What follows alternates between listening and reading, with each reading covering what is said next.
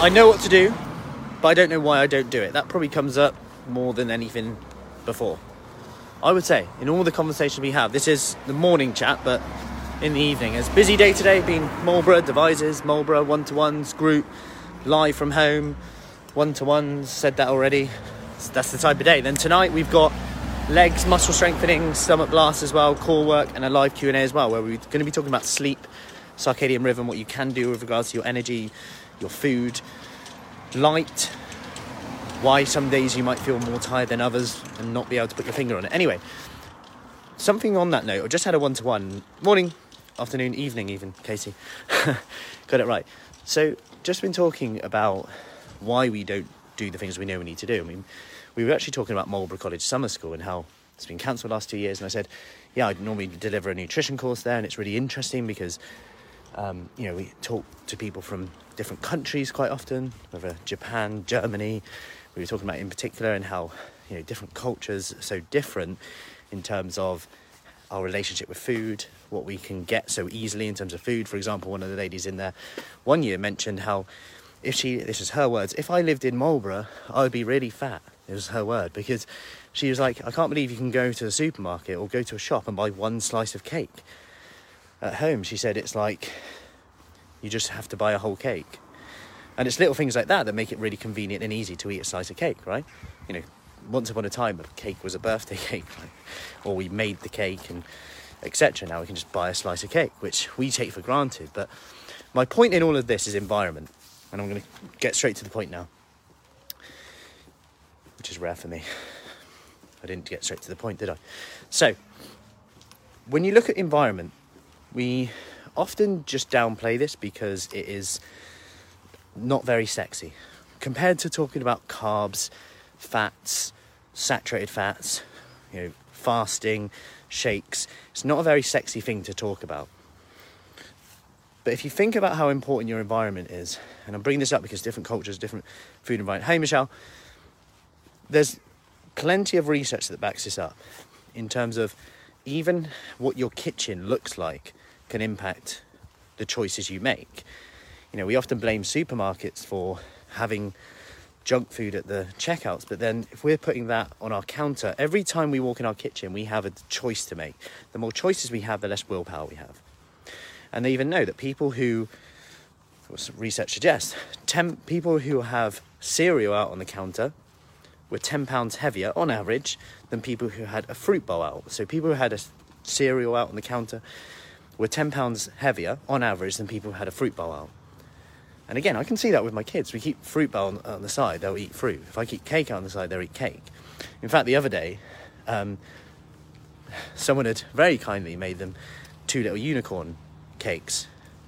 So obviously they come home from nursery, hungry, straight in, and I'll grab them straight away. And I was just about to make dinner, and I thought, if I take those off them, that's almost saying you can't have that food. So I thought, you know what, I'll put a buffet of food out. Okay, yeah, you can have them. Let's have a buffet of food. So we just had dinner early, and it's really interesting to see what they did. Almost foods were treated evenly then. It was less like, they would dip some carrot in hummus, take a bite of that, then go for a bite of a unicorn cake. Completely kind of random choices, but rather than it being like, right, eat your dinner first, then you can have the cake, which is what a lot of people say, right? Not that it's necessarily right or wrong, but you're kind of putting that food on a pedestal. Anyway, food environment plays a massive role, as does your support network. Like, this can be quite a touchy subject, but I would say some of the people who do the best often have a very good support network at home. Like, people will be really happy for them that they're doing something, they're exercising, rather than feeling that pressure where it's like, you're doing something again, and feeling like, I feel guilty about doing this. I shouldn't be doing that. Or, everyone else says that I shouldn't do this. It's not sustainable, people.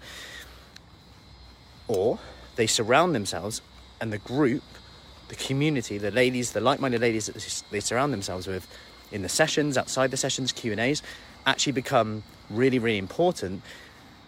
And that almost like that support network that they're maybe lacking in other areas, which has actually been missing, and the difference between them actually sticking to something compared to not. And this is so underrated when it comes to a transformation, which is your support network. The amount of support you get, and also the environment you surround yourself with, not just in your home, not just the food environment that you surround yourself in, but also the people, the support, the community that you have around you.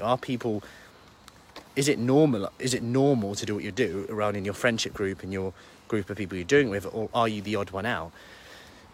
Because it definitely makes a difference, and these are the type of stuff that people don't talk about a lot. And if you are struggling, I'll definitely reach out to someone to get an accountability partner or anything like that. But more practical basis on this, going back to the environment on here, there's a few things you can do. You know, are the sides of your kitchen, do you have food left out on the side? If you do, can you put them away? It sounds really small, but every time you walk into the kitchen then it's a little bit easier to grab a handful of nuts. It's a little bit easier to grab a bag of crisps, a little bit easier to pour a bowl of cereal. Just one thing you can do straight away on there. Can you put a fruit bowl out in the middle? So if you do want to grab it, it's that. Or as Sue does, a veg box in the fridge that she can just grab, so she knows she's already pre-done one. Already, a really simple thing. If you want a whole list of these, by the way, comment below with checklist, and I'll give you a little checklist to make your environment a little bit more friendly, willpower friendly, I would say.